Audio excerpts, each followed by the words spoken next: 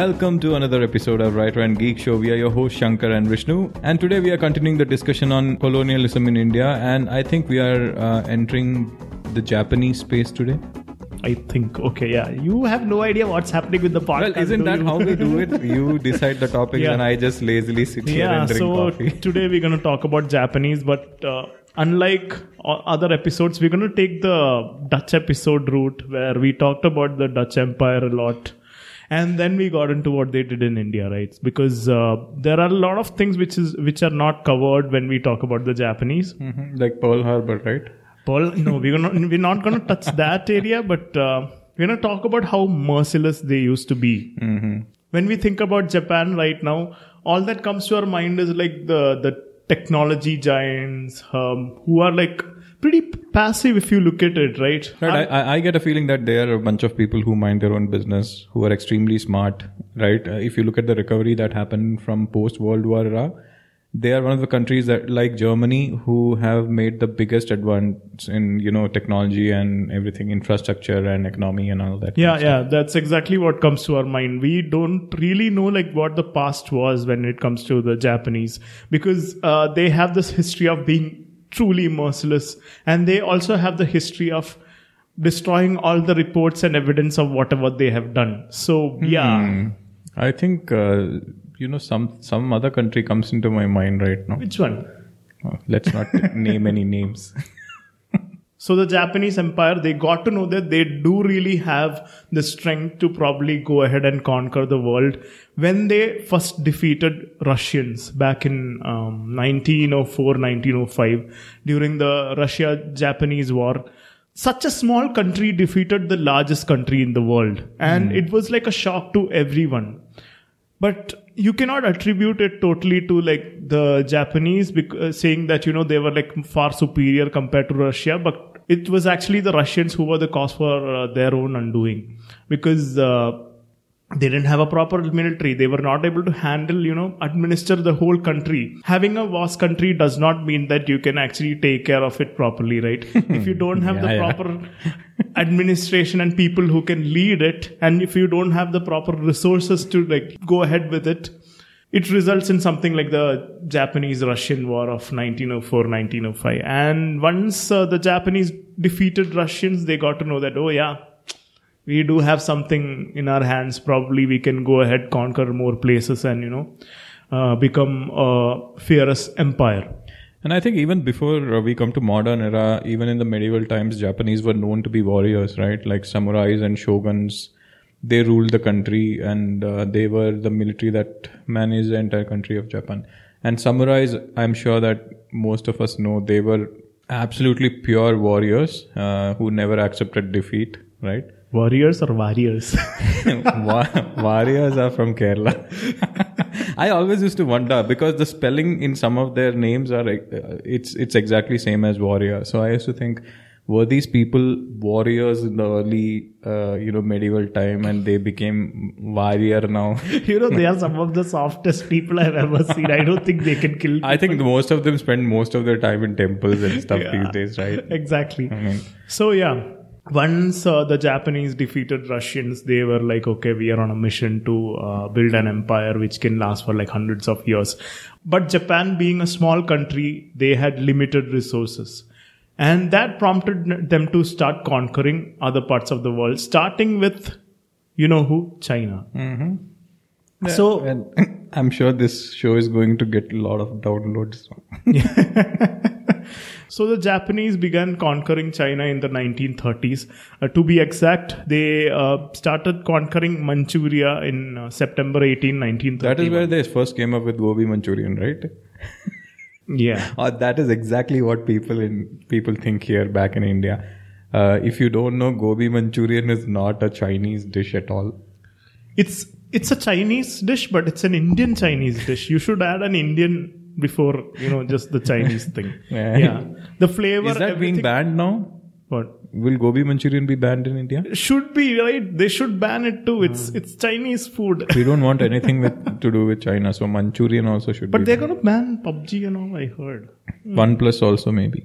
Yeah. Oh man, that'll be one heck of a You deal. should throw your phone away. Yeah, I should throw my phone away. Anyway, so Chinese, they began invading Manchuria on 18th of September 1931 under the pretext that the Chinese actually blew up one of their railway tracks. So In what Japan. in China, the Japanese were already occupying some parts of China, but to start conquering, they needed a reason. So they did. They conspired, and it resulted in an incident called the Mukden incident. It's Mukden, Mukden, yeah, Mukden incident, where some of the Japanese they blew up one of the railway tracks and said that it resulted in a great, loss of supply and stuff. So they made up this reason and started conquering Manchuria. And while waiting for the conquest, they made Gobi Manchurian, I think. Ade. See, Soya sauce. look at this. Gobi is a desert in China, right? Cold desert. Manchuria is a place in China. Now put both of them together, it becomes Gobi Manchurian. So what do you call cauliflower in Hindi? Fool Gobi. It's Gobi, right? You don't find any connections there. Maybe Fool Gobi came from Gobi desert. Mukden incident resulted in Chinese conquering Manchuria, and they set up a puppet state called Manchukuo. I've never heard of this. Yeah, that's why I'm Was this there in researching and history, letting people know. in our history? Because I remember this Chinese occupation by many countries, but I don't remember this incident. Yeah, we are bringing out that knowledge which people don't have. That's what we are doing here at Writer and Geek. So for the first time we are doing and something. Listen properly. Yes. So this deception, all the countries in the world, they were against whatever is happening, and they set up a council to investigate into it. And they came up with the Lytton report, which stated that this was all just a deception for Chinese to just conquer Manchuria. Chinese or Japanese? Damn. Japanese. And it led to the Japanese being diplomatically isolated from the rest of the world. And eventually, they had to withdraw from the League of Nations, as if League of Nations was a big deal. That is what UN was before the World War, Yeah. right? Yeah, they couldn't do much, and because of that, I don't think they ever did much. World War II, yeah. You look at it, after League of Nations was formed, there were 2 world wars, to be honest. 2? No, 1. Oh, it was formed after the First World War. It was like a brainchild of Woodrow Wilson and all the other correct, leaders who were there back I think we had a whole chapter dedicated to this in History 10 Standard. No, I didn't have it. I had it, World War 1 and 2. But by the time my time came to study in 10th grade, they had changed the textbooks. Even Hitler's thing was like very less. I was so sad. They didn't want to instill those. No, I just wanted to know more about how someone can be such a bastard. Anyways, then in China, they did a lot of atrocities. They killed people, pillaged villages, raped women, and just went ahead with a lot of things which we can't even explain. For example, there was this incident called Nanjing Massacre. I've heard of this. Yeah, it was an episode of mass murder and rape by the Imperial Army of Japan. And Nanjing was the capital of China back then. And this happened during the Second Sino-Japanese War. It happened over a period of 6 weeks, starting from December 13, 1937. And we don't actually have an official account of how many people died, because the Japanese, before they surrendered after the bombing of Hiroshima and Nagasaki, they destroyed all the reports. So the estimation ranges anywhere from 40,000 people to 300,000 people. Wow. That is little bit too much rough estimation, to be honest. This brings to mind something. When I was in school, we had one lesson in English where, I don't remember the name of the lesson. This is what the scene was. There is a Japanese airman or Air Force guy who crashes his plane somewhere in China. And there are a bunch of people who come and rescue him, and they prevent the villagers from seeing him because they would kill him for sure. And that was the first time I actually got an insight about how badly Japanese have treated Chinese people during those times. And they say that specifically because this particular man has been educated in the West, he felt pity for this Japanese guy, and he prevents all the villagers from seeing him. I don't remember how it ended though. See, I remember it was like how this guy had to fight with his inner conflicts. Like there was a lot of dilemma when it came to like protecting this person, because the whole country is against, letting this guy live. Even his wife was a little bit apprehensive of having this Japanese guy at home. So finally, one evening, he just, gave him some supplies and his boat. Once he was like, all right, this guy was like almost immobilized because of his injuries. He nursed him back. He's also a doctor. This Chinese guy is also a doctor. So he nursed the Japanese guy back. And once he was fine, he gave him his boat and also some supplies and let him go during the night. I don't know if that was a real story or real... I don't think it's a real story, but I vividly remember reading that, because more than a conflict between the two countries, what impressed me is like the conflict of human mind minds. I think it is more about that. There is very less about the differences between China and Japan in that. It's more about his mind and how he manages his decisions and choices and stuff. Yeah. It talks about the country's differences only when they talk about how he went to US to like do his doctorate and stuff. So yeah, that's it. So I still remember the story. If anyone knows which story it is, please let us know. I've been trying to like find out which one it is. I don't remember the name of that entire chapter. Yeah. So yeah, around 40,000 to 300,000 people were killed, looted, or raped during the Nanjing massacre, but the Japanese, they erased all the accounts. So there was a huge controversy surrounding this issue, including, outright denial by the Japanese, saying that this thing never happened and it was the brainchild of Chinese just exaggerating things. But later on, years after the war, many Chinese veterans have come forward and said that, this thing happened and we remember. It's proven that it actually happened, but still there are people who deny it in Japan. Then came the conquering of Burma. This was, compared to China, a lot more peaceful. But yeah, of course, it did have its own issues. They conquered Burma, which was actually previously a British territory, in 1941, December of 1941. They were there till the end of the war. That is where they got the idea, okay, now we are here. Next thing, what we have to do is conquer India. Right. So before getting into mainland... With some help, I think. Yeah, right? With some help, we'll come to that. Before getting into mainland, they were like, okay, we'll conquer some of the islands. So this is one thing I've never heard about before. And I think many of the people don't even know about this thing happening. The Japanese conquered Andaman Nicobar Islands. Do you know that? No idea about that. We talked about how the Danish were there, the British were there, the Portuguese or like French were there, but we never talked about when Japanese were there, right? It's completely foreign to me. Okay, before today, I have never heard of the fact that Japanese have ever conquered Andaman. So they conquered the entire island, or how was it? There are like almost 2,000 islands or something, right? No, everything. So that means Britishers lost these islands to Japan at one point of time. Yeah, from 1942 to 1945 till the end of the war. That is unbelievable. Like even... I mean, there is this movie called Kala Pani, right? I think it happens much before this World War. Maybe that's why. It happens much before. So, the conquest of Andaman and Nicobar by the Japanese started in 1942. And we don't know much about this because there is an obvious reason. Because they destroyed all the accounts.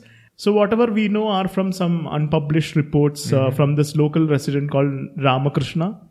He wrote this book called The Andaman Islands Under Japanese Occupation, 1942 to 1945. Right. Then there was this British officer who was sent as a spy to Andaman during Japan occupation, and his name was Officer D. McCarthy. He wrote the book called The Andaman Interlude.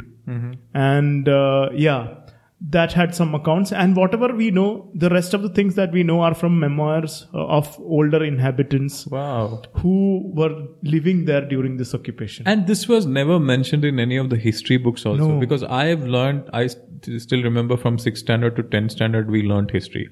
And that history had everything from abolishing sati to independence and everything. I don't remember ever being, ever studying that Japanese had at any point of time had occupied Andaman and Nicobar. It had everything about the Mauryan Empire, but it didn't have something that happened 70 years back. And this is a significant thing, right? Because Andaman Nicobar is a very strategic point for India. It is like that is what controls the entire Bay of Bengal and northern Indian Ocean as well. So getting control of Andaman is a big deal. I'm still surprised why nobody talked about it. So that means if you want to get good sushi, you should go to Andaman. I think you'll get sushi made of human flesh. We have did an episode on them also, right? Sentinelese. No. We haven't done an episode on them. I think they're the only one who's protected against COVID right now. See, because I think Sentinelese are declared as a, what do you call it? They are the least progressed of all human species in the world, I think. And I think if someone outsider goes there, I think they practice cannibalism also. So even during that time, the Japanese never went there. I mean, how would you go, right? There is no way you can go. I remember it was in news that one guy went there and tried to convert them into Christianity or something, and he died. Killed him. Yeah. You should know your audience, right? I know, right? So the Japanese, once they occupied Andaman, on the 4th day, they have killed their first victim. Oh, it took them 4 days? It took them 4 days, I'm surprised. But the thing is, how it happened is like there was this young man called Zulfikar Ali. Mm-hmm. Name seems very familiar. Yeah, even I was thinking it sounded like some leader we had during those days. So Zulfikar Ali was pissed off because the Japanese soldiers were running around his field chasing chickens. Oh, he was a resident of Andaman. Yeah, resident of Andaman. Not he cannot be a Japanese. Come on. No, not Japanese. What I was thinking is he might have been an officer or something, because I think Andaman was mostly British. There was this prison, of course, and mostly British officers and people. Yeah, that would have been a thing, but no. So Zulfikar Ali, what he did was, when these guys started chasing chickens in his field, he took his air gun and shot in the air. It didn't kill anyone, but these Japanese retaliated and he had to go into hiding. But the next day they caught him. Once they captured him, his arms were twisted till they broke, and then he was fired at. They could have just These guys were like really cruel, man. These guys were like really cruel. Yeah. And the locals, they joined forces and started this organization called Indian Independence League.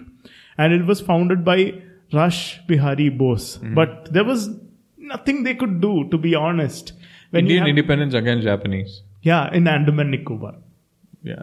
It should be named more like Andaman Independence. Yeah, and one of its member, Dr. Diwan Singh, he started a peace committee there in Andaman, trying to like negotiate with the Japanese. But as we know, nothing happened through it. And so what were the Britishers doing at this time? They were not there. They were thrown out of Andaman. Okay. Yeah, that's how conquering happens, right? No, I understand that, but I was thinking that at least Britishers would have had some kind of resistance or something against them. They were busy fighting the war. Because India is considered to, Andaman is a part of India, and India was a colony for British, right? So it's as good as Japanese invading. Yeah, but they were neck deep into the war, right? World War II. They couldn't. So what happened was like they had to send a spy in 1944 to infiltrate into Andaman and figure out what's happening. It was that bad. So all the members of this Indian Independence League were all, killed systematically during the Japanese occupation of Andaman. And an airport was built through forced labor. So these people, they were rounded up and they were made to do manual labor through Japanese force.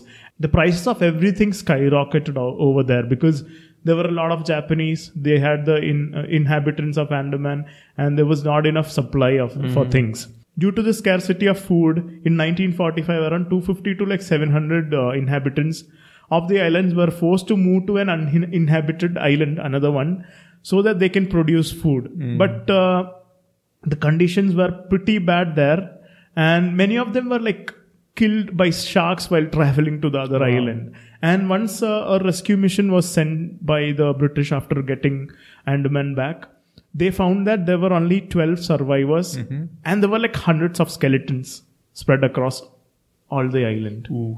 Yeah. Under the Japanese, they handed over Andaman and Nicobar to the Indian National Army in 29 December of 1943. And Subhash Chandra Bose was invited to the place to visit Port Blair, and he raised the INA tricolor proclaiming that it's Azad Hind. Okay. But I think he would have had some agreement with Japanese by then. Right? Yeah. So what he was planning to do is like conquer India with the help of Japanese, right? And provide us independence that way, which I find to be pretty. I don't know. I don't really feel right about that. I understand that, his ultimate intention was good, but I always shudder to think, had the Axis powers won the war, like Germany and Japan, if they were the ones who won World War, right?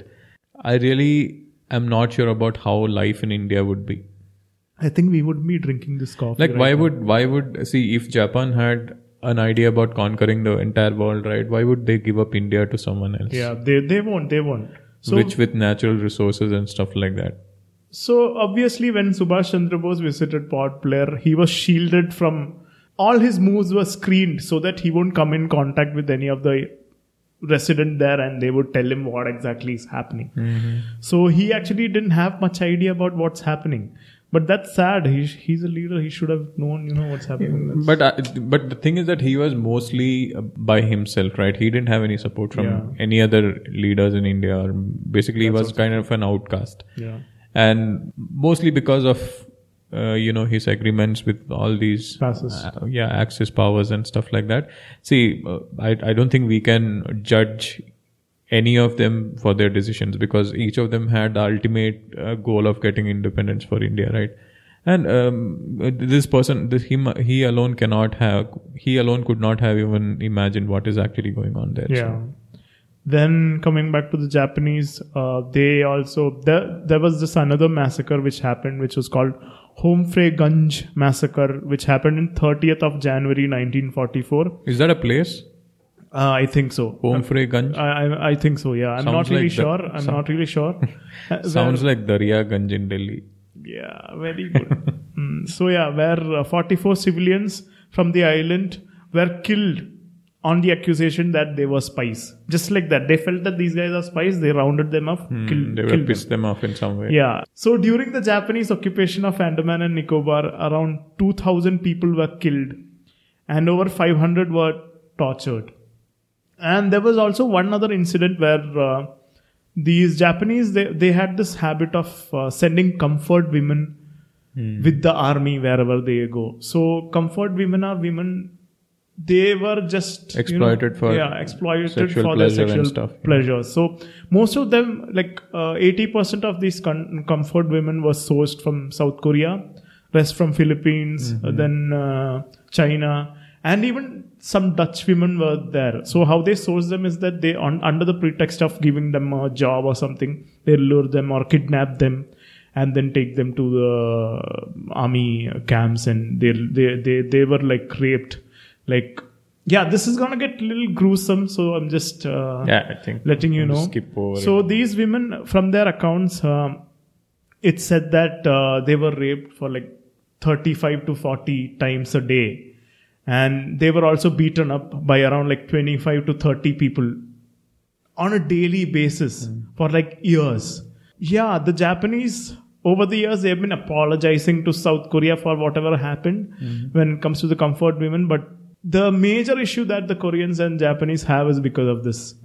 This is where you start questioning the morality and stuff, right?